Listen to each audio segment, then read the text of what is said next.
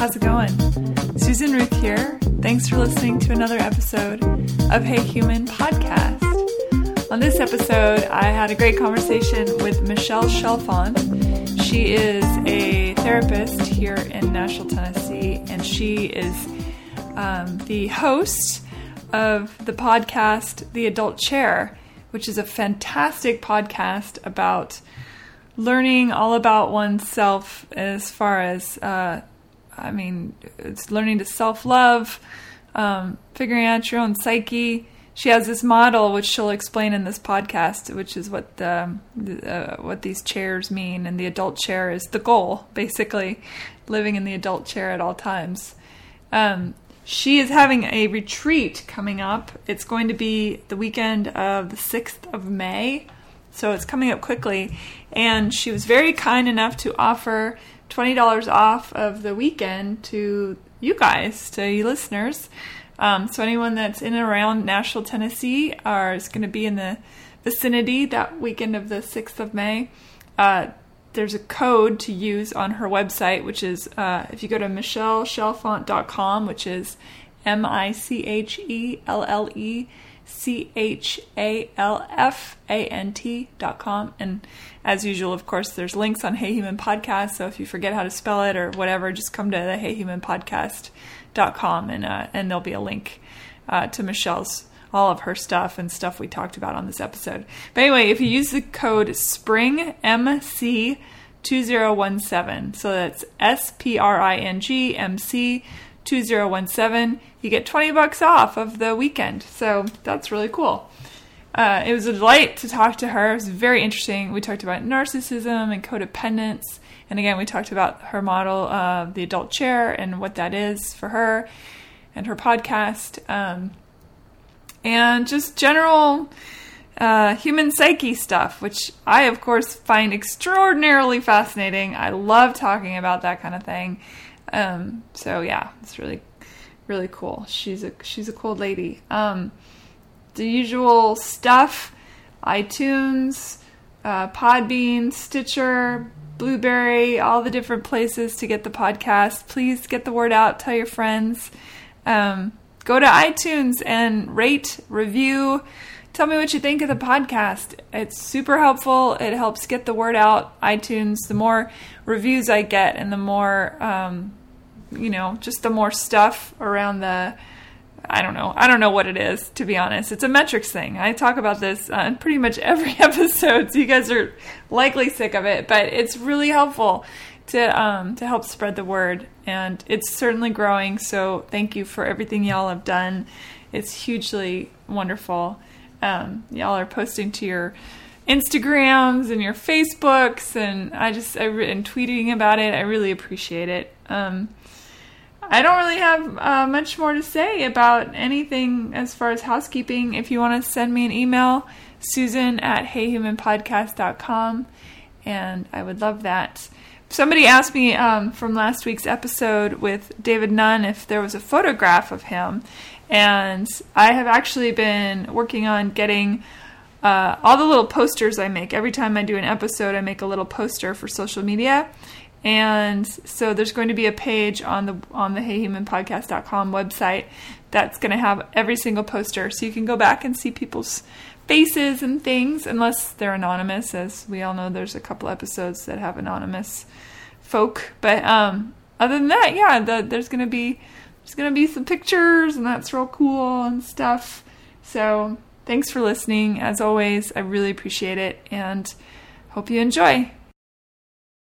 Michelle Chalfant. Is that French? I knew you were going to say that, because everyone says, "Oh, you must be French." I'm like, French? I'm not. I'm actually Italian. My dad was 100% Italian, and my mom was Irish and German. My husband, Chalfant. Oh, I think that's like Scottish. Isn't that funny? English, I just assumed it was your name. No, that's so funny. You know what? Now at my age, 20 years into my marriage, I wish I had kept my maiden name. Really? How come? Because I'm a Brindisi. I am a Brindisi. I am Michelle Rose Brindisi. That's your maiden name. Yeah, that's my maiden name. And your social security number? No, I'm just kidding. It's true. Yes, my social security number is. My mother's maiden name. Wow. Okay. Well, there you Yeah. go. Because it's me, and so many people say, oh, where are you from? Where's your family from? I'm like, well, it's not even my family. It's my family's from, my mom's from over at this part, and my dad's family's all from Italy, and so it is an interesting thing to take someone else's name when you get married. Yeah, it's fascinating. But anyway, when we get married, we have no idea what we're at least when we're so young. It's like, oh, of course, I want to get married. Yeah. Let me take his name. I think saying that people don't have any idea what they're about to get into when they get married is very much accurate statement. Yes, for sure. Yeah. So Michelle, you have a podcast which is fantastic called The Adult Chair. Yes, and we'll talk about that in a minute. You just had a book come out, The Adult Chair: A Guide to Loving Yourself. And we can talk about that as well. Mm-hmm. And before we go too far in, I want to bring up you have a class you're going to be teaching. Yes. I'll bring it up now and I'll bring it up later, but I want to make sure that it's mentioned a couple times. So because you gave me a password to give you guys listening, the password is Spring MC, like her name, MC 2017. So Spring MC 2017. Talk about what the class is going to be. And that is a discount code that gives $20 off the class. $20 off. Yeah. Yeah. Spring MC 2017. And they sign up on your website. On my website. Yep. Yeah. Which she spells her last name. I'm speaking for her right now. CHALFANT. So MichelleChalfant.com is the website, and the class is. It's all about my whole work, and I think my mission here is about loving ourselves. And so the class is about the class is called The Adult Chair, and it's a guide to loving yourself. And so the whole weekend is about I give people tools and techniques on how to love themselves. And when we do that, of course, we improve our relationships. We're going to talk about where anxiety and codependency come from, codependency, narcissism, all of it. And we're going to do a lot of experiential exercises, meditations, breath work. I do all of these things and load people up for the weekend. And then when they leave... And it's the whole weekend? Yeah, it's Saturday and Sunday, That's May cool. 6th and 7th. Yep. Okay, awesome. Yeah. Let's talk about the adult chair for a second. Okay. Or for an hour. Yes. What is the adult chair? Well, I think I have to...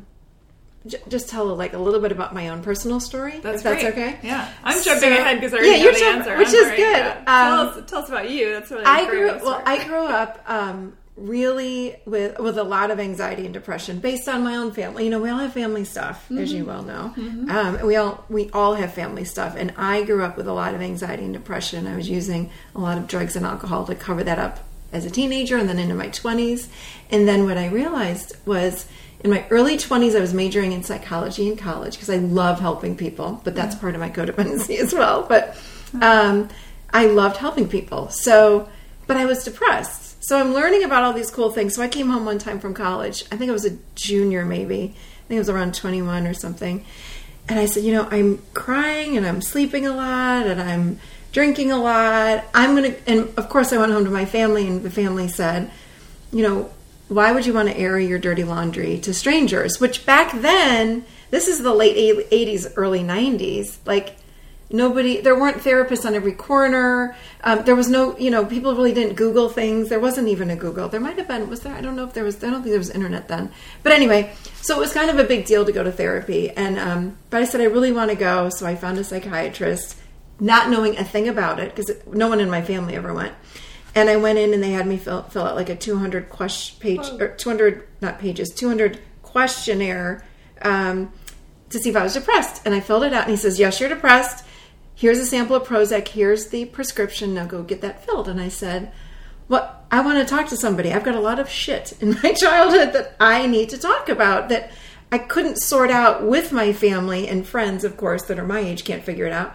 He says, no, the Prozac's going to be fine. Oh, my God. So I spent... That's a bad doctor. Yeah, but that's... I hate that was to the 80s, say it. Yeah, but that happens a lot even now. They're like, do this cocaine and come back when you're happy. That's true. So anyway, so I tried the Prozac for 3 days. I had major head... I'm very sensitive to any kind of anything, so I didn't like it. What does Prozac do exactly? It's an antidepressant. So it's a balancer, it finds whatever chemistry's off in your brain and tries to adjust it? Yeah. It's basically... Yes. Okay. Yes. I don't even know if it's used all that much. I'm not very much into meds these days, so... as far as a therapist and a life coach, I don't really prescribe. Yeah. So, Sure. But You're not doing the Band-Aid, you're doing the... I don't like what Band-Aids. caused the wound. That is my whole goal. I So think that's a good goal. Yes. Personally, I agree with that. But so I didn't do the Prozac, but I've always also, in addition to wanting to help myself get better, I've always been really spiritual, which is more about, I've been drawn to meditation since I was really young and understanding, spirit. Where am I from? Connecting with that part of me, that kind of thing. So I kind of merged the two after, again, I'm going to fast forward now. So after all of these years, I was on this journey of figuring out what the heck is wrong with me without taking these medications. Another doctor, like a few years later, tried to put me on Zoloft. Again, felt awful. I just don't react well to meds, so I said, forget that. But what I realized was, after all this reading, I'm taking books out of the library and all this kind of thing. Again, we're not on the internet quite yet. I mean, a little bit, but not everyone had a laptop for sure. So I'm doing a lot of reading. I realized I was codependent and didn't love myself. It all boiled down to, I don't think I love who I am. I don't love myself. And it really, I remember when, way back when, before Dr. Phil had his own show, I was in a hotel room with my husband, and he was on Oprah. Who? Dr. Phil was on Oprah. Sure. I thought you meant your husband. No. Sorry. So Dr. Phil was on Oprah, and we were in a hotel, and it was on in the background, we're changing or whatever. And I remember he said, and I turned when he said, well, you know what's wrong with so-and-so? And they had this woman on stage that he was helping, and he said, you don't love yourself. And I turned around, I was like, oh, here we go, here's the answer. This is how you're supposed to love who you are. And he goes, you need to learn how to do that. And I realized there aren't a lot of books that say, this is how you love yourself. So I began this quest. I was just anything I could read, any lecture, anything at all over all these years. And that is what, to fast forward even more now, that is what I've discovered over the course of 30 years. So this model that I created called the adult chair model, I call it, it's a meaning a psychological, spiritual self-discovery process. So really we're discovering all of our parts. So we are discovering who we are. And when we do that, we then fall in love with ourselves, finally. Because it seems like a Sisyphean task. To try and get yourself, you're rolling the rock up the hill. Yes. And then the rock just runs back down and you run after the rock and then you push it back up the hill. Yes. I mean, self-love, I know that people, kind of snicker at the thought of that. Self-love what they does do. that mean? Yeah. But I think it is truly the most important thing there could be. Because without self-love, there is little self-awareness and understanding and compassion, having compassion for oneself. But more than anything, it's and if you don't have that, how the heck are you supposed to deal with other people? Exactly. And everyone says, well, you have to love yourself first before you can fall in love with someone else. Again, it's how do we do that again? What do you think what does self-love mean to you? The way that I explain it in the adult chair model, which is, I love it because it's so basic, it really breaks us down as human beings. So think about a timeline and you start at age 0. So the first, what I've done is the adult chair model is broken down into 3 different, chairs, we're going to call them. Yeah. So we have the child chair, and that's the phase of our development that's 0 to 6. So in the age of 0 to 6, the key learning is we learn all about true feelings or emotions and true needs. So a true need would be something like, I need a hug. I need to hear that I'm lovable. A true feeling would be, I'm lonely, I'm sad, I'm happy, I'm joyful, all of those things. We also learn in that chair spontaneity, passion, creativity, like you, very creative. We learn about trust versus mistrust. So all of these things are happening in 0 to 6. The other thing that happens is we're recording every single thing that we experience. It gets recorded in the subconscious mind and then downloaded in the unconscious mind. So we learn how to talk, how to think, how to...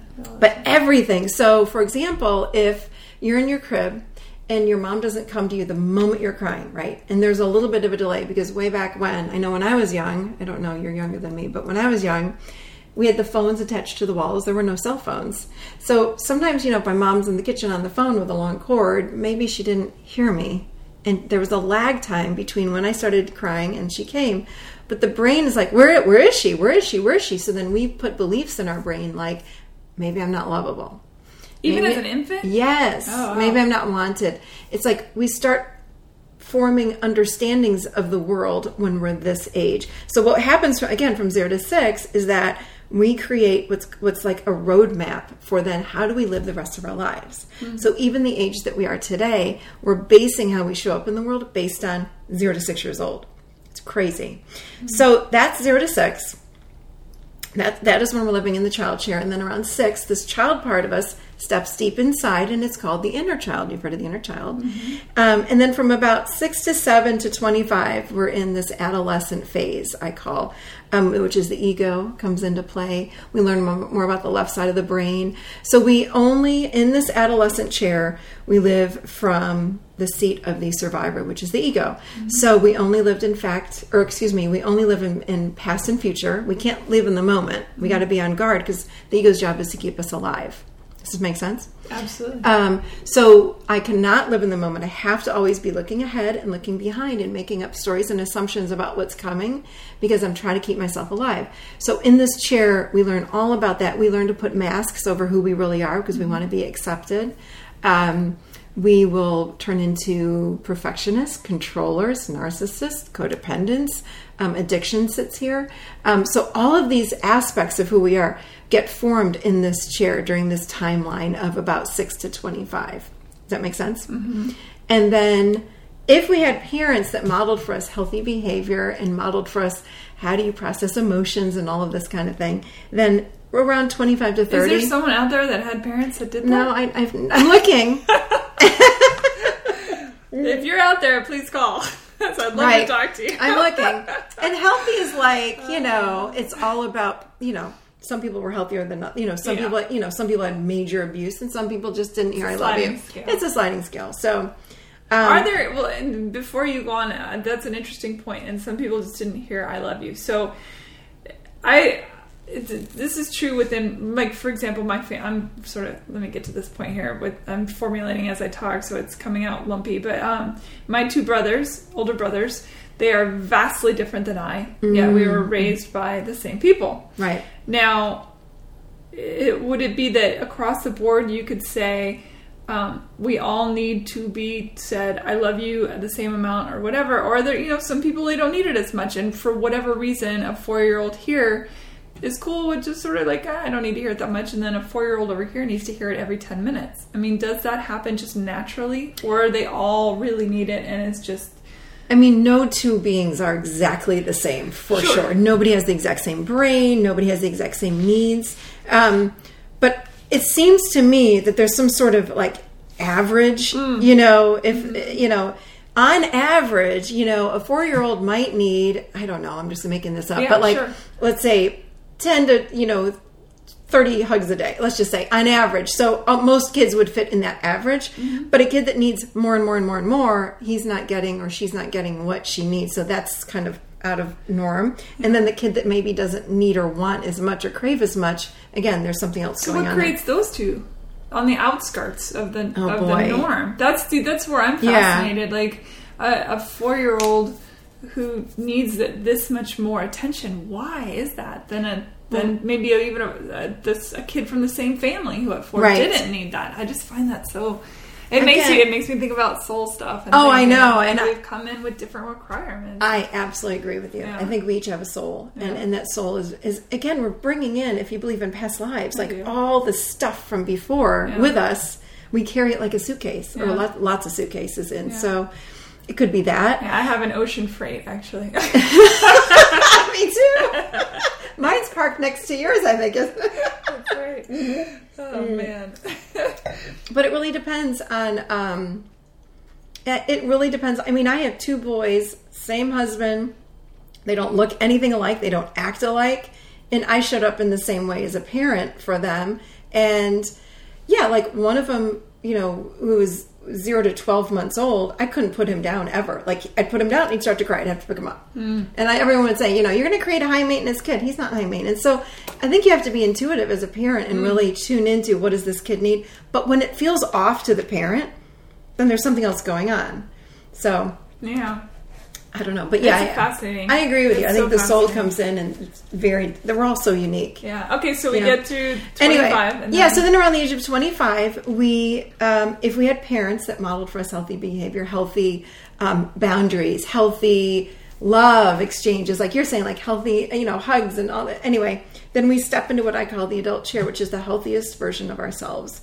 And this is the part of us that only lives in the moment, that lives with fact and truth, that has compassion for ourselves and for others, that is able to connect into our feelings. Because, when we're in that ego or the adolescent chair, we can't connect into our feelings and our emotions, but the adult can. So I would argue that most people are stuck in that middle chair then. you don't have to argue with me. Oh, I okay. agree with you. All right. We get stuck because most of us don't know this adult chair. We don't know how to live in our adult chair. Yeah. So this model, when I sit with clients and I teach them, okay, let's look at who's in your child. Let's look at who's in that adolescent chair, because that's where everything's happening, right? That's where we're showing up as, again, codependence, narcissism, all of these. I'm too much of this and not enough of that. That's the messaging we got from childhood.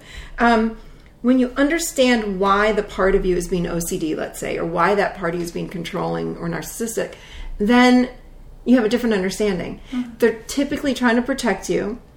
All these different parts in that chair. They're trying to protect you. They're trying to keep you safe. All of a sudden, and then when typically I'll ask, so how old is the part of you that's showing up and being controlling, or that needs to keep your house, so clean? And when they close their eyes and they go internal, and I say, find that part of you and speak for that part, they'll say, wow, it's 7, or wow, it's like 10. How can we hate that part then? Does that make sense? So so people are able to kind of close their eyes and say, well, the reason why I want all my ducks in a row is because when I was 8, my brother took all my Barbies and ripped off their heads and threw them around the room and it traumatized. I mean, I'm being... Yeah, no. Making up a scenario. And so that 10-year-old moment stuck. Yeah. For some reason. See, a lot of people would hear that and think that's insane. What's part's insane? That some, scenario that happened at a particular age of your childhood would stay with you. Yeah. And I, of course, don't think it's insane. I absolutely very much believe that that we are an onion, and that every experience we have ever had, good or bad, completely shapes who we are. And unfortunately, a lot of times we don't even remember some of the things. Right. And yet they're still there. Well, in our little supercomputers. But here it is. Exactly. It's not that we have, so the conscious mind is like 10%. Like, if you think about the iceberg, have you ever seen that iceberg analogy? The lettuce or iceberg analogy? You mean iceberg lettuce? Oh no. I'm like, what lettuce? Well, because lettuce is like an onion, and that's no. iceberg lettuce. Okay, so think about the ocean. You mean like Titanic? Okay. Oh my god. Ocean is right. Yeah. A real iceberg, like in Iceland. A glacier. Yeah. Okay. So the iceberg comes out a teeny 10% of the water, but underneath there's this massive, right? That's our consciousness. So consciously, you can't remember what happened when your brother hit you when you were 6 years old. Let's just pretend. Because it's up here. It's like we have access to so little of that. But unconscious is down here, and it's the whole massive. Rest of the salad. Yes, it's the rest of the iceberg lettuce salad. You got your tomatoes.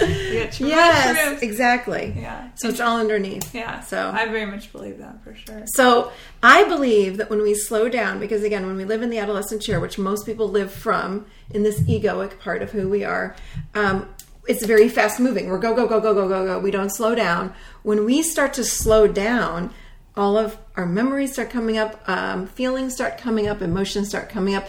And in session, when I have sessions with people, and when I do this with myself, I'll say, okay, what is it I need to know? What is it I need to remember? What does this part of me need? Boom, it's there when we slow down. Mm-hmm. So part of living in our adult chair is slowing down and connecting with all of these other parts. So when I sit from my adult chair, I can turn to my adolescent chair and go, who wants to clean the house like this, or who wants to do this? Like, I want to talk to that part of me, and I want to get to know it. And what happens is, when we get to know these parts of ourselves that are blaming, not taking responsibility, whatever they're doing, they get smaller. It's the ruminating thoughts that we have in our mind. What I say to my clients is, and what I do with myself is, I'll say, I'm just going to pop the part out that is having all of the ruminating thoughts. So when your brain's going, there's one part of you that's trying to get, it's a part of you just trying to get your attention. Does that make sense? Because it wants to feel better. It just doesn't know it wants to feel better. It's scared. Think about a scared little kid that thinks you're going to get, run over by a bus. It's going to go, Susan, get out of the way, get out of the way, get out of the way. That's what a ruminating thought is. It's like nudging you going, oh my God, I got to talk. You need to do this right away. And it's like, hold on, who's talking right now? And I imagine that part of me standing in front of me. It's always a young kid, whether it be 0 to 6 or it's maybe 12 or 14, and they're scared to death and they're just trying to help me. And when I say to them from my adult chair, like, I've got this, like, it's okay, I'm in control, but I want to hear from you, tell me everything. And I let that part speak and have a voice, it shrinks right in front of my eyes, gone, like the Wicked Witch from The Wizard of Oz. It turns into like smoke. That's what happens. And I do this with clients all the time, and they go, wow, that voice is gone. Where did it go? I'm like, you just paid attention. We're not good at paying attention to ourselves. So the whole idea of self-love is to learn about who's talking to us, who's inside of us that's talking. They're all just trying to get our attention. Well, it's interesting because I know in some therapies, like, oh, that's your mother's voice you're hearing, or that's your father's voice you're hearing. And in that model that you're speaking of, it's, the mother or father may have said something horrible, but it's the way the child responds, and that's the part you're carrying. Yes. It's the response. Remember, the little kid that interprets what's happening with mom and dad is quite different than as, a physical, an adult that's 45 years old. Looking back. Yeah, and that is what we do, is we look back and go, that was so dumb. Why was I so mad about that? But this little kid's brain isn't developed. We don't have an adult brain till we're 25. So we have to make sense of, again, why is mommy not coming to the crib? Why are mom and dad screaming at each other and yelling and fighting? It's probably because of me. See, we take all that stuff on and we try to make sense of it, and then we adjust who we are and step away from our true self, and that's when we start becoming someone else. Yeah. And we put these masks on to cover up our true self if it's not getting validated. Yeah. So. Well, I would say this is the primary reason why most relationships are terrible. Yes. It's because we're never vulnerable enough to be real in a relationship, and I'm using the royal we. I'm not in a relationship right now, but most of my friends who are, they're all disasters. And they don't really talk to each other. They just blame, or they get mad, or they storm up because they don't know how to I assume it's because they don't know why they're being triggered, and they don't know how to talk about it. But right. Vulnerability it's got to be the hardest thing in the world to get to. And that comes from our child chair. Yeah. So 0 to 6 is when we learn all about vulnerability and intimacy. So once that ego comes online for all of us and we're sitting in that adolescent chair, it does not know what to do with feelings and emotions or vulnerability or intimacy. It like pushes it out of the way. From the child chair. Yeah, so our little child chair is gone. It's like that inner child part is almost shut off when we're in that part of us. The ego part. Yeah, when we're living in the adolescence. So, What a mess. It is. It's really a mess. So then we go out, in our 20s or 30s or 40s or whatever, and if we don't know really how to live in this adult chair, we pick these partners that are here to like fulfill our childhood wounding. Like we pick the wrong one basically because we don't know who we are all that well. Yeah. And then we wind up in divorce and we pick the same damn one with a different face. Right? Yeah, I think I just said this the other day to someone that I think that when we're dating, until we've dealt with a lot of our stuff, we just keep dating whichever parent screwed us up more. It's so true. We keep dating that parent. So true. Yep. Trying to fix that thing without even being conscious of it. And it's interesting, because I work with couples too, and as couples, we don't know how to communicate effectively. And I say this all the time, you must communicate honestly with each other. Mm-hmm. You have to do that in order to make that relationship work. And if we don't have vulnerability, we don't know how to do that. So, and we think the other person we think everyone is a psychic. So we think, okay, well, if I'm not going to say anything and I'm just going to hope that he'll, remember to pick up the dry cleaner, whatever. I'm hoping he'll remember to do this. And he should know better. I'm like, no, he shouldn't. You got to tell him what you need and what you want and vice versa. Right. And they go, well, he should know that after 20 years. I'm like, hell no. No way, no way, no way. Because he's carrying around his own baggage. Exactly. So see, now, the fact that this species has even continued on is a miracle. It really is. especially because part of our brain is, there's a part of our brain that does not update, and it's over 150,000. I hear all these different stats on it, but it's at least 150,000 years old. That's the part of us that says... The reptilian part of our brain? Yeah, so that's the part of us that lives in this adolescent chair that says, I got to keep you alive, and I've got to keep you in this tribe. And if I don't keep you in the tribe, we're in trouble. So you need to change the way you look, change the way you dress, make sure you only date people like that. You know, it's like, it's trying to feed you information that's so outdated, and it's anything but authentic. It's trying to keep you safe and alive. Because if you look different than the norm, you might get kicked out of the tribe. And if you get kicked out of the tribe, you're, going to get eaten by what was 150,000 years ago? I mean, like a woolly mammoth. I don't know, or a saber-toothed tiger or something, or you'll just die living out in the cold if you're kicked out of the tribe. If they ostracize you, for sure they'll do that. Yeah, absolutely. And I really believe in that as well. That our brain has these memories. I don't even know what to call them. I guess not memories because we personally aren't experiencing them, but our DNA is coded with our every ancestor that has come before us and all their experiences. Mm-hmm. And they even talk about this now in science. It's a real thing. If the mother is extraordinarily stressed out with the baby in the womb, the baby's going to get extra levels of cortisol. It's going to feel that stress. Is going to have more anxiety. If that's a real thing in the womb, then why would not be the lineage of everything that keeps getting passed on, father to son, mother to daughter. I mean, it makes total sense to me. Yeah. But how do we get to the point where I feel like most people don't have any, either they don't have self-awareness or they're just scared to death of having self-awareness. As soon as they start to get a little self-awareness, they panic and shut down. Mm-hmm. And then the game is over. Yeah. We don't... How do we get to... how does somebody like you, when they come in and they seek you out as a therapist and they sit down and they're like, well, my life is falling apart, but I don't know why, it's everyone else's fault, that kind of thing. Mm-hmm. How do you draw that out? I show them these chairs, and what I find is that it's like three little boxes. You got the child chair, this is what happens then. You got the adolescent chair, this is what happens in that phase, and here's the adult chair. Most of the time when I introduce this to people, they start crying and they go, oh my God, my whole life makes sense now. So showing them the chairs, because it's not just talking about it.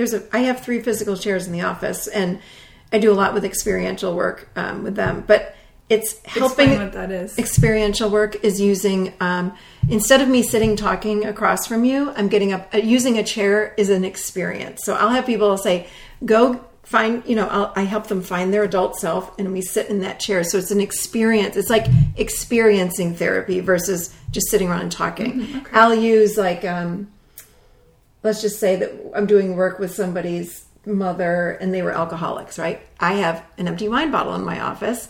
I have, a scarf, and my mother used to, like a pink scarf. My mother wore pink, so I'll put a pink scarf in a chair with a wine bottle. Interesting. So it's very experiential. It anchors it more in, I think, for the clients. So that's okay. Anyway, but when I give people the idea that this is what might have, if they come in with a problem, what was the issue you said? They can't. You just gave me a great example. Well, whatever the issue is, these chairs, because these 3 little boxes, they can't even get to this place, I guess. Yeah, when I show them, so this is the adult, this is what it could look like, but you're stuck over here in this adolescent dealing with whatever it is, being an alcoholic, living as a codependent, being a narcissist, whatever it is. They go, oh my God, I so get it now. I need to be over here. Yes, because when we're over here in this adult chair, then I start tuning into my feelings. It's all about taking baby steps, but just teaching someone how to feel their emotions is gigantic. Mm-hmm. Most of us don't know how to do that. And that cracks us open. You want to talk about awareness? That does it. Because it connects people back into their bodies. Mm-hmm. And we're so disconnected from ourselves. We've got these stupid cell phones, right? It's like email, Facebook, Instagram, all of this crap we carry around with us to keep us disconnected from ourselves. Absolutely. So you see it at restaurants all the time, people on dates. Yes. And they're looking at their phones. Yeah. And not each other, which always breaks my heart just a little bit. And little kids that are out with parents to dinner and they watch a movie the whole time instead of engaging with the family. Yeah, that breaks my heart too. Mm-hmm. I see that a lot. So that is what raises awareness that I find. That's one way. Meditation. I teach people how to meditate and they get in touch with themselves again.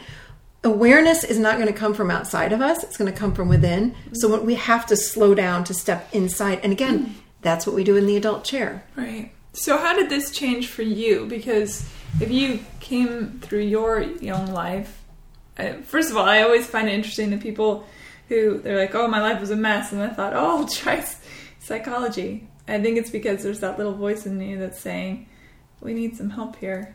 And if you can help other people, somehow it mirrors back on yourself. Yeah. But so as you're developing the idea of the adult chair, how did that change how you move through the world? At some point, did you go, wait a minute, this is something that I could use? Or was it just intuitive and you were just doing it anyway? No, I was actually, I think I said to you that I have been studying for, I think, since I was a teenager. Like, honestly, like a teenager. Anything I could get my hands on that was spiritual or self-help kind of stuff. Like, I remember reading one of Tony Robbins' books when I was 20, like back 1990, before, again, there was anything else. But so I've always been drawn to this kind of thing. So what I found is I learned all this stuff. And then, of course, getting a counseling degree and a master's and then a license in counseling, became a life coach, but kept doing all kinds of, I was looking, I mean, I'm truly a seeker, saying, oh, maybe this technique is the one. So I'd go get certified in something else and then something else, whether it be sort of spiritual or new agey or very traditional counseling. Mm-hmm. I've been certified in so much, it's ridiculous. And then we moved here 10 years ago. And I found the estuary where Susan Crumpton is. So she became my new mentor. A bunch of people said, oh, you'll love her. She's kind of, spiritual plus counseling. I said, okay. So I went to her and just talking again about childhood stuff. And she says, you need to enroll in my group. So and she's a therapist. She's a therapist here in Nashville. And so I enrolled in her group and I didn't want to. I'm like, I already teach. Like, I already do all this stuff. She's like, yeah, you need to come. So I came and that was where I heard the term adult chair. So she had these chairs, and she's a lot like me, kind of spiritual, also very into counseling. And I'm like, oh, so what I would say is what I ended up doing was I was with her for 4 years in this very intensive personal growth group with like 10 other people.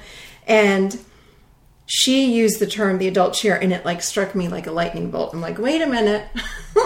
She's like, we got the child, the adolescent, and doing any sort of, again, experiential therapy, like with chairs, and you've heard of Gestalt therapy or Gestalt therapy.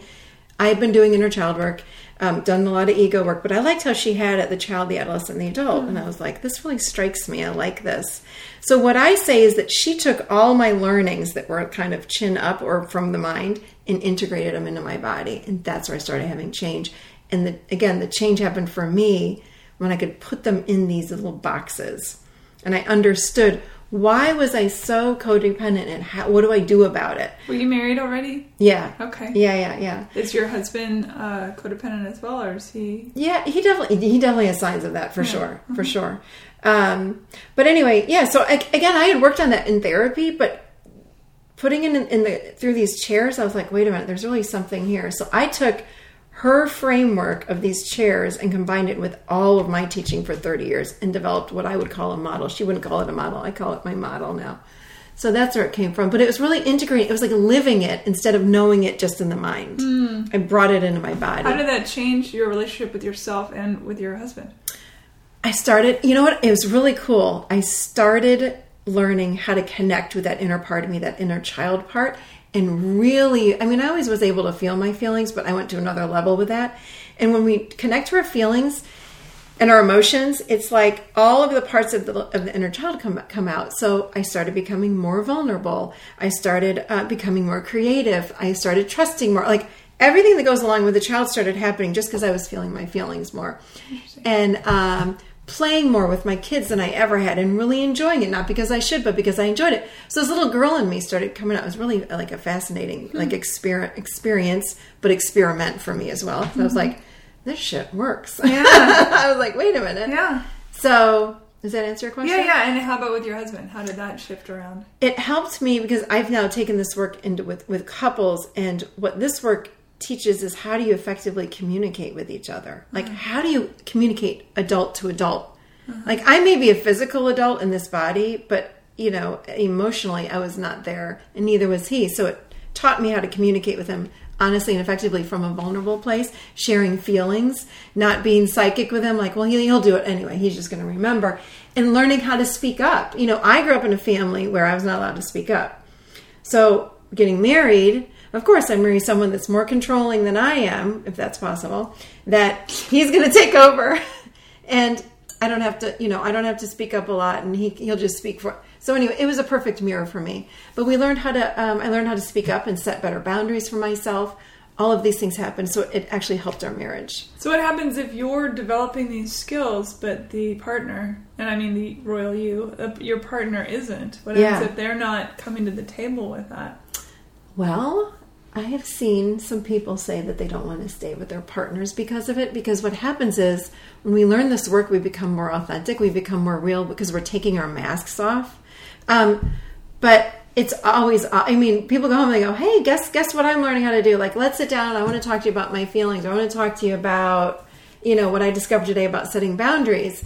And I find, though, if the partner's really open and supportive of their wife or their husband, then they're encouraging and they typically want to join in, right? Mm-hmm. But if they're married to somebody that likes their wife or their husband to be small or likes them how they are, it does freak them out. Yeah. Well, you know, I mean, when we change, even if we're not in a partnership, even with friendships, let's say, sure. As you know, I know when I change, the people that I used to hang around with, they're not a match for me anymore because I'm different. It's not that anyone's bad or better. It's like, I'm just not a match. And there's a weird subconscious uncomfortableness that permeates the relationship.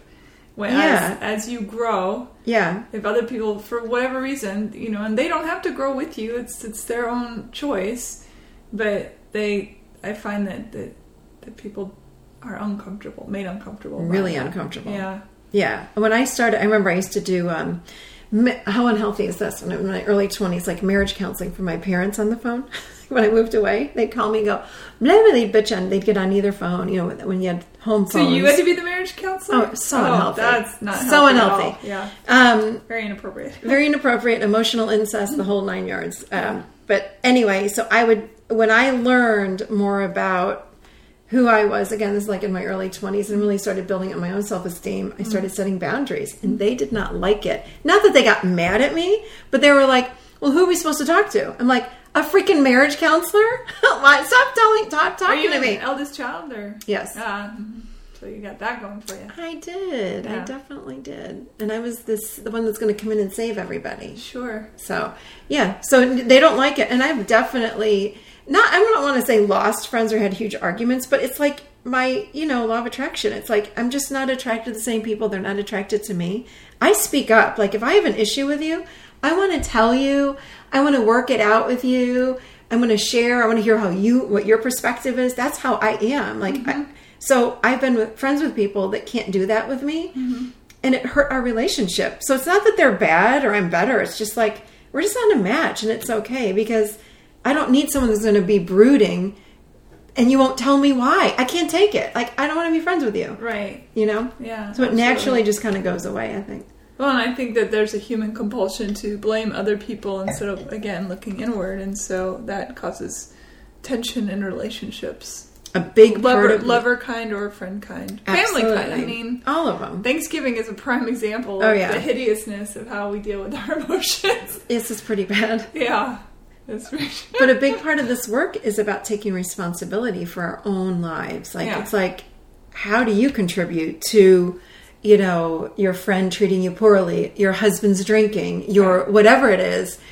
Because it's always about us, isn't it? Like, our world is created, our environment is created because of us. Not as in a bad way. It's just like, what's inside of me? Because that's what I'm projecting out into the world, and that's what's showing up. So if I'm not happy with you or whoever is out in front of me, I need to look inside of myself and figure out what, again, the iceberg lettuce that we were talking about.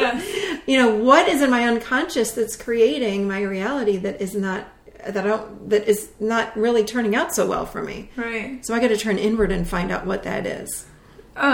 Do you find in your practice that there are more codependents or more narcissists? The codependents that are married to the narcissist. They do find each other. Oh, yeah. Seems like it would be a mutually... It's a perfect match. Yeah, because... Well, the codependent is, I'm going to help you, I'll take care of you, I'll lose my identity. I'll basically put my identity aside because I don't know what my identity is, and I'll just allow you to be my identity. Mm-hmm. You're the focus of my identity. And the narcissist, of course, loves that. So I have a lot of women that have divorced or just broken up with for whatever reason. It's kind of interesting. Recently, the whole they're realizing that they are the codependents that had attracted in the narcissist. So they're coming in to do their work so they don't attract another one. Yeah, and the codependent is the one that's always like, love me more, love me more, love me more. Why don't you love me enough? What is that one? It could be. I mean, when I think of a codependent, it definitely could be. I think about, I'm okay if you're okay. Okay. How can I serve your needs? Yes, like, I don't understand, like, codependents have or the word need confused, love confused with need. So it's like, do you need me? Like, I need you to need me, then I have an identity. Then I feel loved, but it's twisted because it's not real. Okay, I think that answered my question then, because I think, like, in my experience, I have dated people that, you know, no matter how many times you said I love you, or no matter what, they just always needed more than that. And I'm self-confessed, I'm a bit of a loner anyway, but, you know, so. Yeah. Well, I remember when I got engaged to my husband, and I'd say to him, why do you love me? Because he's really independent, does not need anybody, really. Yeah. And so it was tripping me out. I'm like, I'm a recovering codependent now, but I know it very well. But way back when in my 20s, I was like, but you don't need me. I remember looking at him going, you don't need me. Why do you want to marry me? He's like, because I love you. You're great. I'm like, but you don't need me. You don't need me for anything. But that's it's like, a huge myth that we're sold, is that we think that we need this other person to complete us. And in reality, the healthiest relationships are like the ones where we come in fully. I mean, nobody's fully realized, but, you know, realize who we are, what we need, what our requirements are, and can be self-sufficient so that we can come to the table healthy. Right. And say, you know, I'm me, you're you, let's do this. Not, I'm missing all these things, how are you going to fill them up? Right. That's so not healthy. Right, but as a codependent it is. It's super, like that's all we know, because it's our identity is like helping other people and making sure your needs are met. Right. You know, and that's how I grew up. I took care of my mom from a very young age, emotionally speaking. I was marriage counseling my parents. I had a younger sister that was 6 years younger. And my mom leaned on me. I was all that she had. So you're raising your sister as well. Yes. Yeah. I took care of everybody. Yeah. And it's interesting. I didn't lean on anybody growing up, so I can say I don't lean well now. But I'm learning how to do that. Like I do everything by myself. Like I can take care of everything, which is actually a very strong. Like I'm glad I can do that. But at the same time, if I need help, I need to be able to like say, okay, I need help. Yeah. Right? Well, it's true that I think that even the most screwed up things, childhood traumas or whatnot, have their moments of lightness and give you gifts. Sure. They foster the independence or strength, like you said, or being able to stand up to somebody, you know, whatever it is, or, you know, so yeah, it's an impossibility to say that anything is 100% one way or another. I agree. Which probably makes your job that much harder. Yes. All right, so let's see. Narcissism fascinates me for a lot of reasons, but what creates what in the chair, the child, the baby one, the 0 to 6, creates the narcissist? Just to boil it way down, typically it's like the little kid that either was made to be the hero, so like propped up on a pedestal, like you can do no wrong, you're perfect, you're my little. You might hear growing up, if you're a boy, let's say like, oh, my little prince, like, oh, my little, you know, Superman, you know, daddy, or, you know, mommy's little boy, you know, all of that kind of thing, or neglect. So it's both. It could be this extreme or the other. And typically it's something that happens in the United States, and it's mostly men that are narcissists. Really? Mm-hmm. But I have a lot of clients that their mothers are narcissists too. Yeah. Isn't that so fascinating that it's a United States thing? Is that because we're such a young country? We're kind of ego-y over here. We just are. It is a very... Yeah, we are ego-y over here. Yeah. So anyway, it could be either one, though. It could be I don't get any attention and nobody really notices that I'm around. Yeah. Or I get almost too much attention and I'm made into be someone that I'm not. Yeah. So in both cases, we jump into the adolescent chair and put the mask on of... again, I have to cover up who I really am because I don't know. As children, we have to be validated for who we are. That would be the healthiest way to go. Well, how do you validate a child and not... That's the question, too. Like, how do you do it healthy? How do you say, oh, you are a little prince, I love you, without turning it into a little, person's going to grow up and be a serial killer or whatever? One thing that's really important is that you have to teach them about empathy because the little kid is all about themselves. Right. Like, they're all about themselves anyway. Yeah. You have to teach them, like, that hurt Johnny when you ran over him with your tricycle. Like, go and apologize. Where I've seen it now, like, I see it just out in the mall or wherever. Like, parents are like, oh, I even see it with my teenage kids now. It drives me freaking crazy. These parents don't take responsibility. They think their angel would never do anything. Oh, yeah. That's not my son. He wasn't the one that snuck out. I'm like, bullshit. Yeah.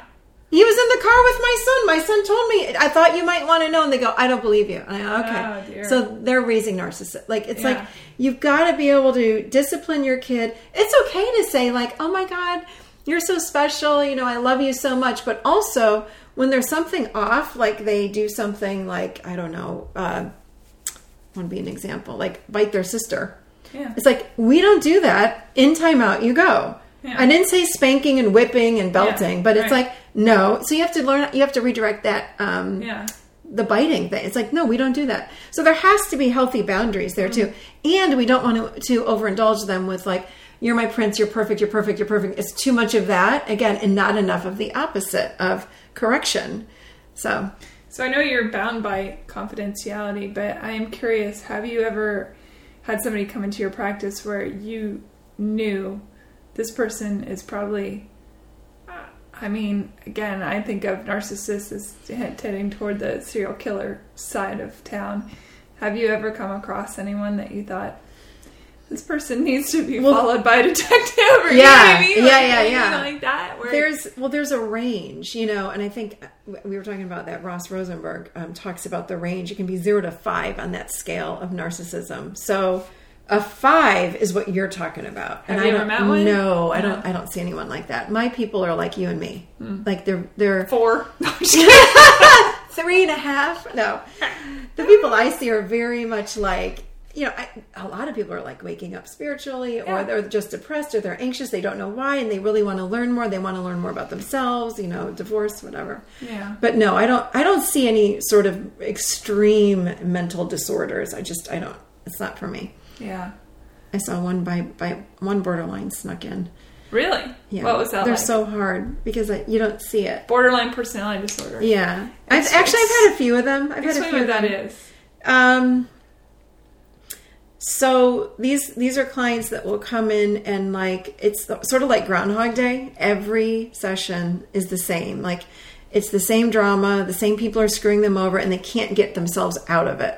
They cannot take responsibility. As a child, they were really, again, shamed as a child for who they were. Emotional neglect, abandonment, either physically or emotionally as a child.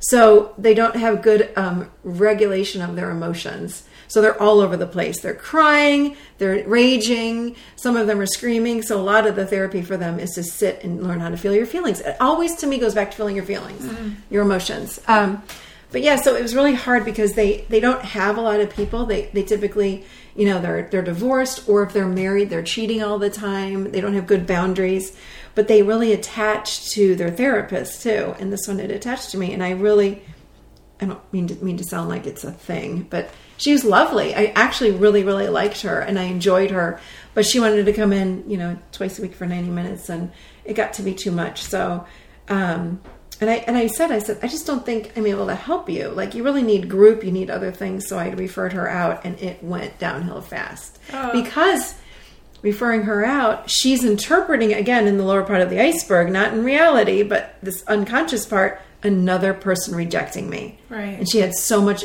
so they fall into so much shame. It's absolutely devastating. And there was a little bit of like, you know, I'm going to kill myself if you do that. It was that kind of stuff. Oh, yeah. I hear about that. So overwhelming. Teenage boyfriend-girlfriend situation, or I read about it on you know, the daily blasts that say, such and such threatened to kill themselves if their significant other broke up with them. And I think, God, that is so manipulative. Hugely. It's so... But I guess in that moment, they think that they're... I guess that's a cry for... And I don't mean to be non-empathetic to that situation, but... Man, that's crazy. It is. It's really hard. Yeah. And they don't want to admit that there's anything wrong. You know, they don't want to admit like, hey, you might have something going on like borderline. Yeah. They don't want to hear it. No, I don't. There's no way I'm a borderline. I'm like, well, go look it up on Google and see if it resonates. And it's so obvious to me. But so how does somebody, I assume it's a narcissistic personality, get to the point like a Jonestown Massacre or the Heaven's Gate people where there's this leader who gets you to drink the Kool-Aid or take the pill, or in en masse, mothers giving their children poison. That's right. How does that happen? I have no idea. That's not my specialty. Okay, I don't know. To me, it's like, it's such a fascinating topic, and I'm like, to me, that is what, a room full of codependent people and one giant fucking narcissist. True. Basically, it's truly a giant narcissist is leading the pack. But it seems to me, the little bit I do know about that is they are luring them in slowly. You know, they'll say the right things that they want to hear, and then the mind gets bought in, and they go, "Oh, this feels good." You know, they're not consciously saying that, but something about what they're saying resonates so deeply, and then a little bit more. And master manipulation. What was the girl that was stolen out of her 15-year-old child bedroom? Oh, Polly Klaus. No, that one was murdered. And she was gone for years, and she was just returned. Smart. Elizabeth Smart. Yeah, and I'm like, you were taken out of your bedroom, and then this guy had you, and they showed pictures of her like sitting on a park bench next to him, like in a main park. Yeah, that's that. And she didn't get up and run away. Stockholm syndrome. Yeah, it's like, it's crazy. It is, but that's the human mind is so fascinating. And what do we use? 10% of it or something? Like such I think they've disclaimed that. Actually, I just read something about that it's not that it's like we use all of it, but we use it in different places. And oh, really? So, yeah, it's the different pieces of it get used, but it's not unilaterally being used all the time, if I understand right. But you know what? That's going to change again. Someone's going to decide something else. That it always changes, especially when it comes to the mind. I mean, this organ that weighs 8 pounds according to that movie, whatever, that it's a supercomputer. Mm-hmm. We know that it's so intricate and fascinating to me that in all this time of studying the brain, and we still know so very little about it. I know. Teams of scientists trying to figure it out. And they don't know. They don't know why when you have an aneurysm and you lose your language skill, why it's possible that the brain will figure out how to remap itself and you'll learn to talk again, or why somebody that gets shot in the head who didn't graduate from 4th grade. I read an article about this guy. He dropped out of school at a young age. He was in a gang. Didn't really know how to read or write or anything like that. He got shot in the head. Oh my God. And in his recovery, started spouting poetry, like iambic pentameter, and is now like a poet. No way. Like an actual poet as an adult, as his brain went, oh, okay, well, that part's gone. I'm going to come over here. Wow. And there was this whole other person over there. That's wild. See, then I started thinking about the whole bringing down the ancestors. And I know, that's what I was thinking. I was like, well, where'd that come from? Right. Or is it a different part of his brain? Or is he opening up a different part of consciousness? Nobody knows. Yeah. It's fascinating. It's so But it seems to me, again, that most, outside of Bruce Lipton maybe, that most of these neuropsychology or neurobrain people are not considering the spiritual aspect of it. Absolutely not. No, they're pretty sciencey, and that's they're either into science or they're the opposite. Me out. I wish that there would be a meeting of the minds in between, pardon the pun, of science and spirituality, because I do think, or soul, or whatever you want to call it. I mean, this kinetic energy. This is energy that's moving out. We are sending off impulses. Oh yeah, energy is energy. It's Bruce Lipton, Greg Braden. I don't know who that is. Greg Braden. And in fact, I just looked, I wanted to go to it this weekend, but I can't. Jack Kornfield, meditation teacher, Buddhist meditation teacher, and Dan Siegel, the brain guy. He's outstanding in his cornfield. Yes. Are up in New York City this coming weekend. So that's kind of like the brain meeting. That would be amazing for 2 days. That's going on this weekend? Yeah. Bryant Park. I wish I could go to that. I would love that. Next year. Mm-hmm. Man, that's so cool. Mm-hmm. So, where do you, so the people come to you, they go through, how long does it generally take for people to have that aha moment, or does it just depend? Which aha moment? Of going, oh my gosh, this inner child, that's the person, I gotta get in touch with all these little me's. Oh boy. And it's not just one little me. I mean, I know that in the work I've done throughout the years in therapy, there's a lot of little me's roaming around in there. Like a cast of thousands in that adolescent chair. And I mean, did you see the movie Inside Out with all the little voices in their head? Oh my God, it's just, you saw the commercial? I did, okay. Yeah. That's what it's like. I need to see that. I still haven't seen it. That's exactly what it's like. It's like an event happens outside of us, and then all these little voices in our head go, should we do this? Should we do that? I'm going to do this. I don't know if we should do that. It's like, that's what's happening in the brain. Yeah. In the adolescent chair. I think it's important to anthropomorphize any emotion you have, to pull it out of yourself, whether or not you call it your child or whatever, and say, okay, I'm feeling angry right now. Yeah. Why am I feeling angry? Let's sit down with anger and have a chat. Anger, why are you mad right now?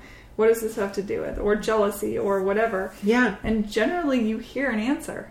Absolutely. That's what blows people. Oh, wait. I had an experience the other day. It was so cool. So this girl, this new woman came in. She's like, I listen to every podcast. I want to learn these chairs from you. I was like, okay, let's go. So she said, well, I know that my inner child was feeling really sad. And I said, how do you know that? She goes, because I know her and I know she was feeling sad. And I said, really? I said, well, what I can't remember the experience that she had had. And I said, well, let's go ahead and have her, imagine her standing in front of you. She goes, okay, she's right there. I said, how old? 6 years old. Okay. I said, ask her. I said, I don't want you to ask yourself. I want you to look at her in front of you and ask her what she feels. And she's like, okay. So she's like, oh, hold on. She feels unlovable. What? I said, yeah. Isn't that funny? Because the adolescent can take on the mask of the inner child. So it's like our adolescent's like, oh yeah, I know what's going on here. I can be the little child. I'm sad. It's like, no. So it's very much this is why I always go back to how do you feel in the body? Like, what's going on in the body? Oh, I don't feel anything in my body. I'm like, well, then you're not in your child, because the child's going to give you like a knot in your stomach or a lump in your throat or your shoulder's going to... Sure. So it was great. And she said, I said, so ask her what she needs if she feels unlovable. And she was like, whoa, this happens all the time. She goes, she says she wants a hug, and she was crying, and she goes, but I'm not a hugger. And I said, she is. Yeah. And then we start seeing, that's what's so beautiful, is we start seeing that what our child wants is like so foreign because they've been tucked away for so long. Yeah. And it's this whole part of us. Like I was saying, like, I started like saying to my kids, let me go jump on the trampoline with you guys. Let me go rollerblading. That was what I did. And they were like, what? Yeah. Because the last time I had rollerblade, I just about killed myself. And they're like, you don't rollerblade anymore. I go, I'm rollerblading now. Yeah. So this whole inner fun part of us, and again, feeling emotions and vulnerability comes out. So it was really cool because she had materialized her little girl and had really, when she connected to her, it was vastly different than what she thought from her mind was going to happen. It makes me think a bit of a multiple personality disorder, which I don't know a whole lot about, but in that the brain is being protected by all these different characters, right? Yes. That are trying to keep you away from whatever that trauma was. Yeah. That was so intense, it shattered your mind. And in a way, this modality that you do, it's like trying to get in touch with all those different personalities that are roaming around. It is, I know. And it's funny. I say that to them, I'm like, you don't have multiple personalities. Right. But I imagine that would... Yeah, because they go, well, how can she be different than me? I go, because we're filled with parts. Yeah. Like, we are... filled with all these voices, and when we slow down and we start paying attention, like sometimes I'm like, boy, that sounded like a man's voice, like inside of me. What was that? And it's like, who knows, who cares, but it's there. Yeah. I might have picked it up when I was 6 months old or 10 years old. I have no idea, but it's in there, so I got to pay attention to it. Yeah. It's a more masculine part of me, maybe, that's talking. Sure. There was one day I was walking, and I go for my morning meditation, my walking meditation at 6 a.m. every day. It's dead silent, and I'm walking down the street, and my ruminating thoughts were driving me crazy. I'm like, I can't even enjoy my moment. So I want to know who's talking so much and so fast right now. And I said, I want to see the part of me that's doing this. And out in front of me, I said, I want to see you. And I just imagined whoever is in front of me. And materialized in front of me was the Mucinex man. The little green guy? Yeah, the green booger guy. Yeah, the booger. Yeah. And I was like, well, that's interesting. And I was like, well, what do you want me to know? Because they're talking so much in the brain because they're trying to get our attention. I'm like, well, what do you want me to know? And I can't remember what he said. And he was like, well, blah, blah, blah, blah. I go, okay. So I'm in my adult again, listening to this thing. And I go, okay, sounds good. I got it. Thank you so much for trying to protect me. I get it. Thank you. And he goes, thank you. Boom, gone. And all of a sudden the thoughts were gone in my brain. Interesting. So I know it sounds a little... It sounds nuts. You sound like a crazy person. I know. Yeah, but I love it. A little crazy. But I mean, I did. But it works. Yeah. That's the thing. It's freaking... It works. And I've spent 30 years studying this I stuff. absolutely believe it works. Yeah. I wholeheartedly, completely, 100% agree that it works. There's no doubt in my mind. I had a session with Annie Waugh, who was on the... You know Annie, obviously. She was on my podcast a few episodes back. And I went to see her because I was so intrigued by her work. And we had this moment where I was sitting there, and it was funny because I was feeling these emotions, but I couldn't connect them to anything. And when you're in a room with someone else who's asking you questions, you're more focused on what they're asking you than going inside. And I was just rolling with it because that's why I was there, to roll with it. And she said, I want you to do me a favor. I want you to say, I was doing this thing where I was looking to the left and tapping my knees, opposite knees. Yeah. And she said, I want you to say out loud, I am safe. Oh. And so I started tapping my knees, looking to the left. I could not say it. I kept saying, I am, and the word not kept coming out. I was like, what? I was like, I'm not doing that on purpose. And I could not. I love it. Say it. And she's like, okay, that's okay. And she said, now I want you to figure out who's telling you. Because it was like this deep voice from behind my head that kept going, not, you know, like, if it hadn't been in the moment, like, I probably would be laugh at how comical it seemed, like cartoony voice going, not. And anyway, so pulled that out, sat it down, and looked at it, and that giant creature that was telling me I wasn't safe began to morph into little me, feeling like, and it was like a little version of myself, and I started bawling my head off. I love it. Yeah, and she's like, all right, now tell little you that she is safe, that she's okay, and that you're there for her, you've got her. And I mean, I did. I sort of tucked her under my wing, and I told her she's fine, don't worry, she's safe, all this stuff. We had this whole talk, and then I could say it. And then I was able to say, I am safe. And it was just so surreal because I could literally not say it, and then I could. And all I could hear was that not. It was so bizarre. But, I mean, the mind is a fascinating thing. You know, I don't think it's bizarre. That's exactly what we do. Yes. Yeah, but in it, it's bizarre. Powerful? It's very powerful. Yeah. I mean, that was an incredible session. I think so what I hear you say, which is the work that I'm doing, is all about integration and realization. Because if you really want to know the secret, which I think is right, I think I'm right. I think I'm right in this, is that none of us are broken, none of us are unhealed. That's all an illusion. What's real is that we're not realized yet. This is a whole journey of not healing, but of self-realization. Sure. So what you just did is pulled a part of you out, and when we notice it, we're casting light on it. So it's like a hidden part in the shadows. Pull it out, you cast light on it, and then it's realized. Well, and it's interesting that it goes from being this big, tall, scary-looking monster-y thing and shrinks down into the little girl. Yeah. And I've done therapy for years and years and years, and I remember in one session I had with a therapist in town, Dr. Sherrod. I never did figure out how to say her name. Anyway, it's horrible, but she was great. But during one of the sessions, sort of a similar thing, not with that specific, but something else where one of my little me's popped up, and it was so funny because what I saw in my mind's eye was a little version of me in a monster suit. Wow. And so, and it's funny because I still pictured that, and I can still see, she didn't have to change out of her monster suit. She's still in it, and she's like, that makes her feel safe. I'm not going to take that away from her. Nope. You know, and it is, you meet all these people on the way, and I think that session I had with Annie a couple weeks ago is a good example that we're always working on it. It's not like one day we wake up and go, my God, I'm perfect. You know, it doesn't work like that. Nope. And little things can trigger other little things. And, you know, we're all just doing our battles, man. We're trying to get through it.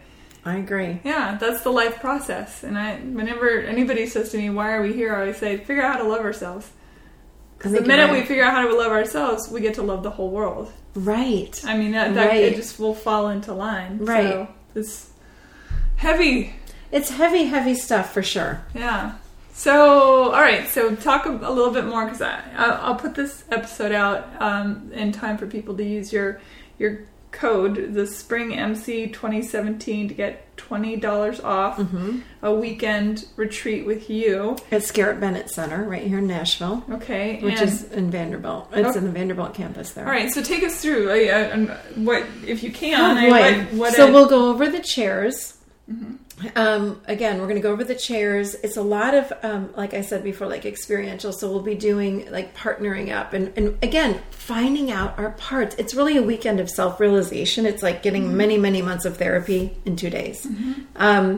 So I'm going to have people partner up, work on different aspects of themselves. It's always to help them, again, self-realize and shine that light on the parts of us that we're missing. So we'll do, there's such a thing as shadow work. You probably know that. Oh, absolutely. Okay. Big fan. So we're going to do inner child work. We're going to get to meet the inner child, because so many people come in and they go, I don't know how to do this. I'm like, well, we're going to do it in class.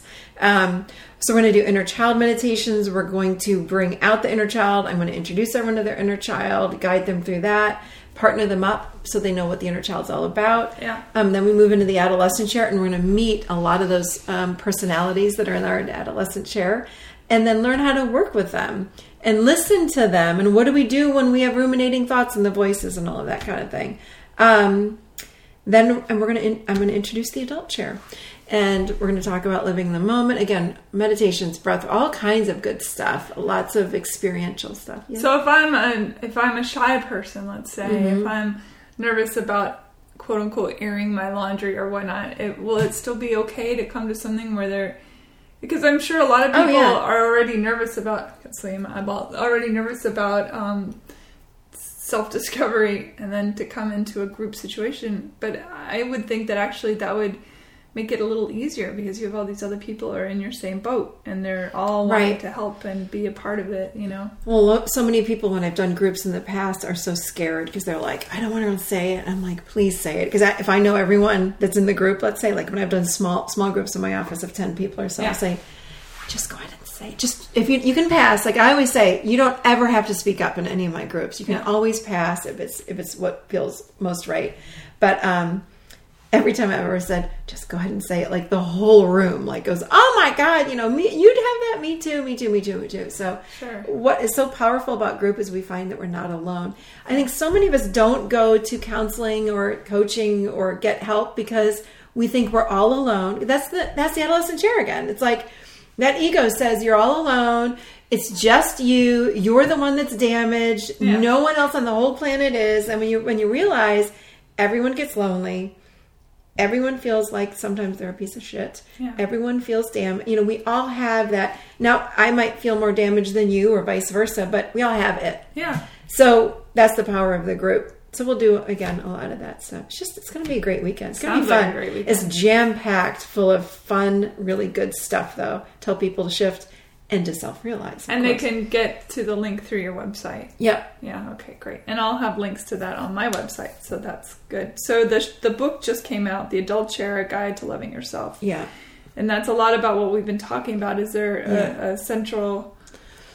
No, I mean, it's a free ebook. It's short. You can probably read it in like an hour and a half. It's really like an introduction to this work, and it really boils it down to make it very simple. It's very, very simple. And I, again, have all the traits of each chair and how you can, I like to put it everything in boxes. I'm more black and white. So here's the child, here's the adolescent, here's the adult. So it makes it really easy. Can a person do this work on their own, or do you recommend coming to somebody that knows sort of what's going on? You can definitely do a lot of the work on your own. That's why, that's what I want to do. Like my goal, when I hear someone's been in therapy with the same person for 10 years, unless they had a horrific childhood, they really need that much help. I just don't comprehend that, because there was some roughness that happened in my childhood too. It was pretty dysfunctional in many ways. It was loving, but very dysfunctional too. But I like to equip people so they actually are moving along their path and give them tools. So, because when you're not with me, I would hope that you can sit and do like EFT or, do this child work or do something on your own to get yourself out of it. So I don't want people to need me. So EFT being emotional freedom technique, the tapping. Tapping. That's one of the tools that I teach. But I try to equip people with enough so that they can kind of continue to do this on their own. But I think it's nice. That's why I have my own podcast and the book and videos and things like that to help people learn it if they're not living in this city. Mm-hmm. So, and you have the YouTube channel. I have a YouTube channel, yeah. Which is great. Is it just your name? Yeah, it's just Michelle Chalfant. Yeah. Okay. And then hopefully my next, after I do this class, I'm going to take a lot of this material and put it online for like an online class. Cool. I've got people like in all over the country, or all over the world actually, in different countries that are interested. So it's a way to reach more people. So how do your boys, your sons, feel about mom? I mean, it's sort of like going to the school where your parent is the principal. Yeah. Here's mom as a therapist, and pretty hard to get away with anything when you're, you know what I mean? Yeah. But so how does that well, I wish I had known this when they were babies. Yeah. I didn't know it. Yeah. So they're now teenagers. I have one in college, and one in high school. Yeah. So how do I teach them this? Yeah, are they open and to it and studying it themselves, or they're teenagers. Well, sure. Teenage boys. Yes. The girls will come up. Actually, it's funny. A lot of their friends come over and go, I found you on YouTube. I'm like, yes, sirree. Yes, you did. And they laugh. They're like, how do you have a YouTube channel? Well, no, that's interesting. If I'm a teenager and I come across this, will that help a ton? I would imagine, because right there, you only have to go back one stage. Exactly. Exactly. And I tell them like about my Facebook fan page, and they'll laugh at me. They're like, oh, yeah, you and your fan page. I'm like, well, how many likes do you think I have so far? They're like, what do you have, like 100? And I tell them, they're like, no way. So they think it's pretty cool. Yeah. It's pretty cool. But a lot of their friends, they're really interested in learning how to meditate and learning about the work. And a lot of my younger son's friends that are in 10th grade, shockingly, they're like, I listened to some of your podcasts. I'm That's like, you great. did? That makes me happy. To think that the younger generation has enough self-awareness to want to have that. The best thing we can do for our kids is to be a model. Again, it always goes back to what are we modeling for our kids? So I have a lot of parents that come in and go, I've totally screwed up my kids. I don't know what to do because I didn't know the adult chair until right now. And I'm like, well, just model for them right now so they have an experience of what healthy looks like really healthy. Sure. So the more that I say this all the time, it's all about me. And I mean that in the most loving way. Yeah. And I would say that about you. We have to make it about ourselves. So if I screw up, I need to take responsibility. And I have to focus on me so I know, when am I not taking responsibility? When am I in my codependency? When am I not setting a boundary when I need to? And if I'm focusing on you, then I'm not knowing what I'm doing. So I mean that in a very healthy way. Yeah. I've got to pay attention to me first, then you. So when we teach our kids how to do that, and it doesn't mean that I'm not, a loving person, because I am, but I want to teach my kids how to do that. Yeah.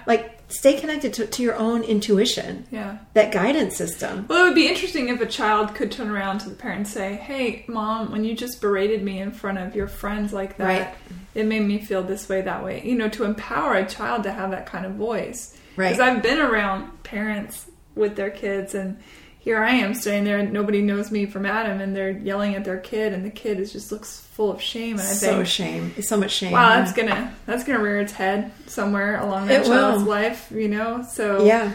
And if that kid could turn and say, "Hey, Mom," or "Hey, Dad, could you not shame me in front of this person? It's inappropriate," But little kids don't have those tools. It would be so great if they did. Well, we have to educate them, though. Yeah. I learned this, I don't know, probably 8-10 years ago, something like that is when I really started. Well, when I met Susan, it was exactly 10 years ago I started learning it. That's when I started using the language at home. I don't turn this language off when I get home. It's always on for me. But my kids will say, if I have a human moment where I'm yelling at my kids, and I'll know it. That's the thing. I'll take responsibility for it, and I'll go up and I'll say, you know what, Blake, I'm really sorry. I know I just totally screwed up, and you don't ever deserve to be yelled at. And I just wanted to tell you, I'm so sorry. It was not okay. And a lot of times when kids will be like, no, it was fine. I'm like, no. It's never fine for someone to unload on you like that. I said, the appropriate thing to say is, Thank you. Just say thank you to me, but don't say it's okay, because it's really not okay. But taking responsibility and demonstrating that for my kid, like, that's important. Like, I messed up. I'm going to be responsible and apologize. So I noticed, it's so cool. Both of my kids, because my husband and I will do that. We'll go up and apologize if we've had a human moment. Not that we have tons of them, but we do have human moments. Now I notice they come and do that with us. Like, I really shouldn't have talked to you like that. I'm really sorry. I noticed that I was short with you. I just got home from school and you were asking me too many questions, because I'm a female and they're boys. They don't want to talk. So then they'll come back and Teenagers don't want to talk. Yeah. Especially boys. Yeah. And I'm female, so I'm like, how was your day? What happened? Who'd you see? What did you talk about? And they're like, Mom, please. Yeah. So if they're too hard on me, they'll say, you know what, I shouldn't. I'm really sorry. I wish I hadn't talked to you like that. And I'm taking responsibility. I'm like, thank you. I don't envy a parent. I don't have children. I don't envy a parent who has to bring up a functioning individual into the society, which, has plenty of broken parts. It's hard. It's the hardest job. It's the cell phone is so hard. These kids have access to porn at, the moment you hand them an iPad when they're 3 years old. Yeah, I know. I remember my son was young, like 7, and I said he needed new soccer cleats. And I said, I think they're on sale at Dick's Sporting Goods. And he goes, okay. And he went over and said, Google Dick's Sporting Goods. Well, he doesn't know how to spell Dick's Sporting Goods, so he typed in Dick's. I was like, whoa! Turn that off. It was bad. Yeah. But I mean, he did it innocently, but sure. They have access to that stuff. Yeah. So and without the tools to understand it. That's the kind of thing I when I was little, I wanted to watch All in the Family. And my father and mother said, you can't watch All in the Family. Why not? Because you won't understand the subtlety of it. That it's a commentary on, now as an adult, I understand, a commentary on racism, on sexism, on, all these things that Norman Lear was saying. Mm-hmm. A little kid's not going to get that, right. The subtlety of it, right, and will likely absorb the opposite of what the point was, right, because they don't understand the subtlety. And I think when a small child or a teen child even watches pornography and doesn't have the skills an adult has to understand that is a fantasy and not real, then their expectations on sex get completely skewed. And they are. There's like a blank template in the brain. In the brain, again, we're going back to the brain. Yeah, there's like a template that, again, it's like, what are you putting on that template? What are the first few experiences? And so many of our kids, I don't know about girls, but I know about boys. They're putting, probably girls too. Absolutely, girls too. They're putting, because they want to learn, how do I give a blowjob? So they're going to text that. Blowjob is the new second base. Oh, I dated a guy whose daughter, she was young when we were dating, and then we broke up, and she and I have stayed close. And when she hit her teenage years, like 15, 16, and I'd say, so what's going on? Tell me about what it's like to be you. And she would tell me some stories. I'm like, my God. Oh yeah, what the kids these days, and maybe every adult says that, but it's just you never thought you'd say that, but yeah. Well, and to me, I think we're so broken anymore. There's this lack of understanding of ourselves, and everyone trying to wear a different face. We're told we're not good enough, and we'll never be good enough if we don't do this, and this. If we don't look this way, or like we were saying earlier, and so in a desperation of even just being noticed.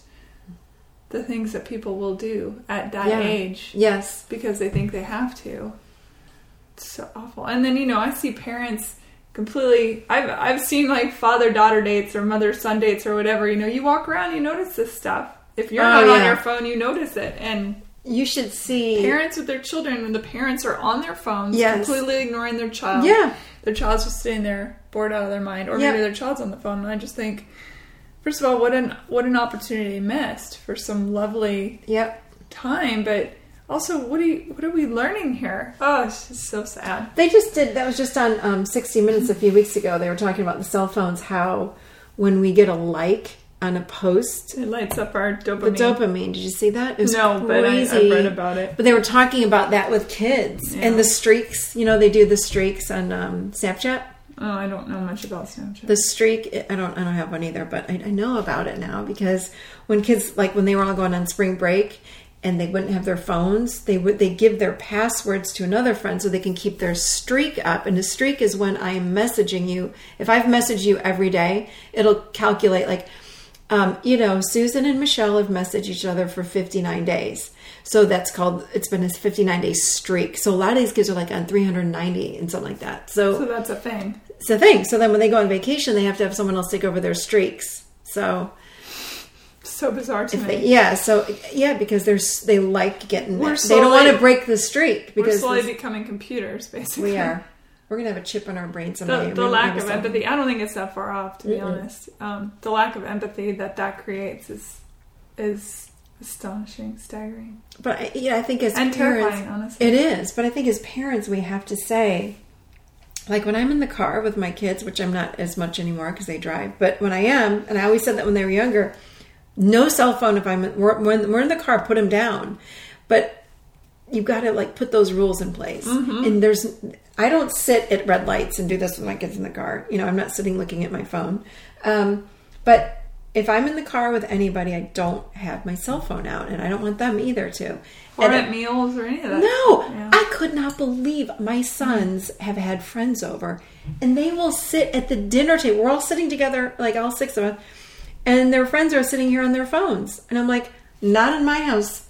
Put that phone down. And then my sons will tell me like later on, oh yeah, at their table they're allowed to. I'm like, not here. Mm-mm. Like, what's happening? When I was little, we used to, I didn't have the best childhood. I'll be the first to admit it, but I'll tell you what, when we were little, everyone sat at the dinner table and maybe scheduled to the point now where that's an impossibility. Kids are scheduled beyond an inch overscheduled. So much so.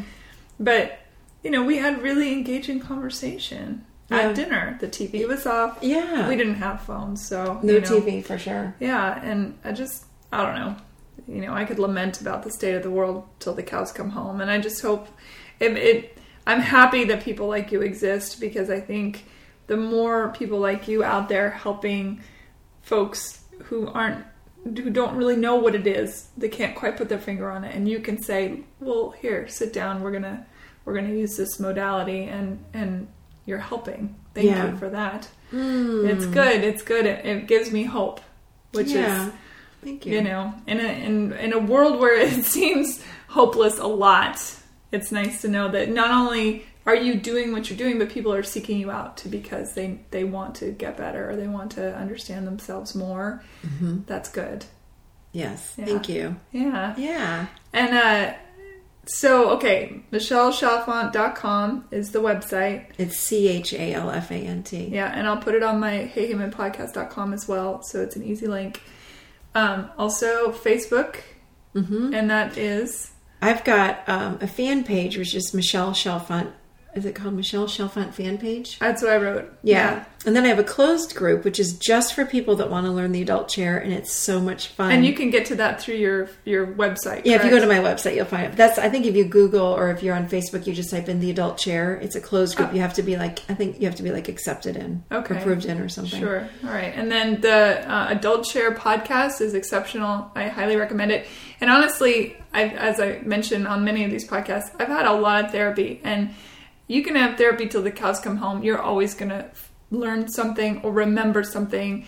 And I listened to I was working on my downstairs, putting stuff away, and I listened to nonstop about 11 or 12 episodes. Oh my gosh. Just in a row. And I was like, oh yes. You binged. I did. I binged, and I was like, oh yes, that's such a good point. And it just reminds you, it puts you back in that moment where even though you've got it, it's a part of who you are. It's a good reminder. So I'm just saying that even those of you who maybe have done therapy and you feel, like you know what you got going on, it's still super helpful, I think. And it's just a nice reminder.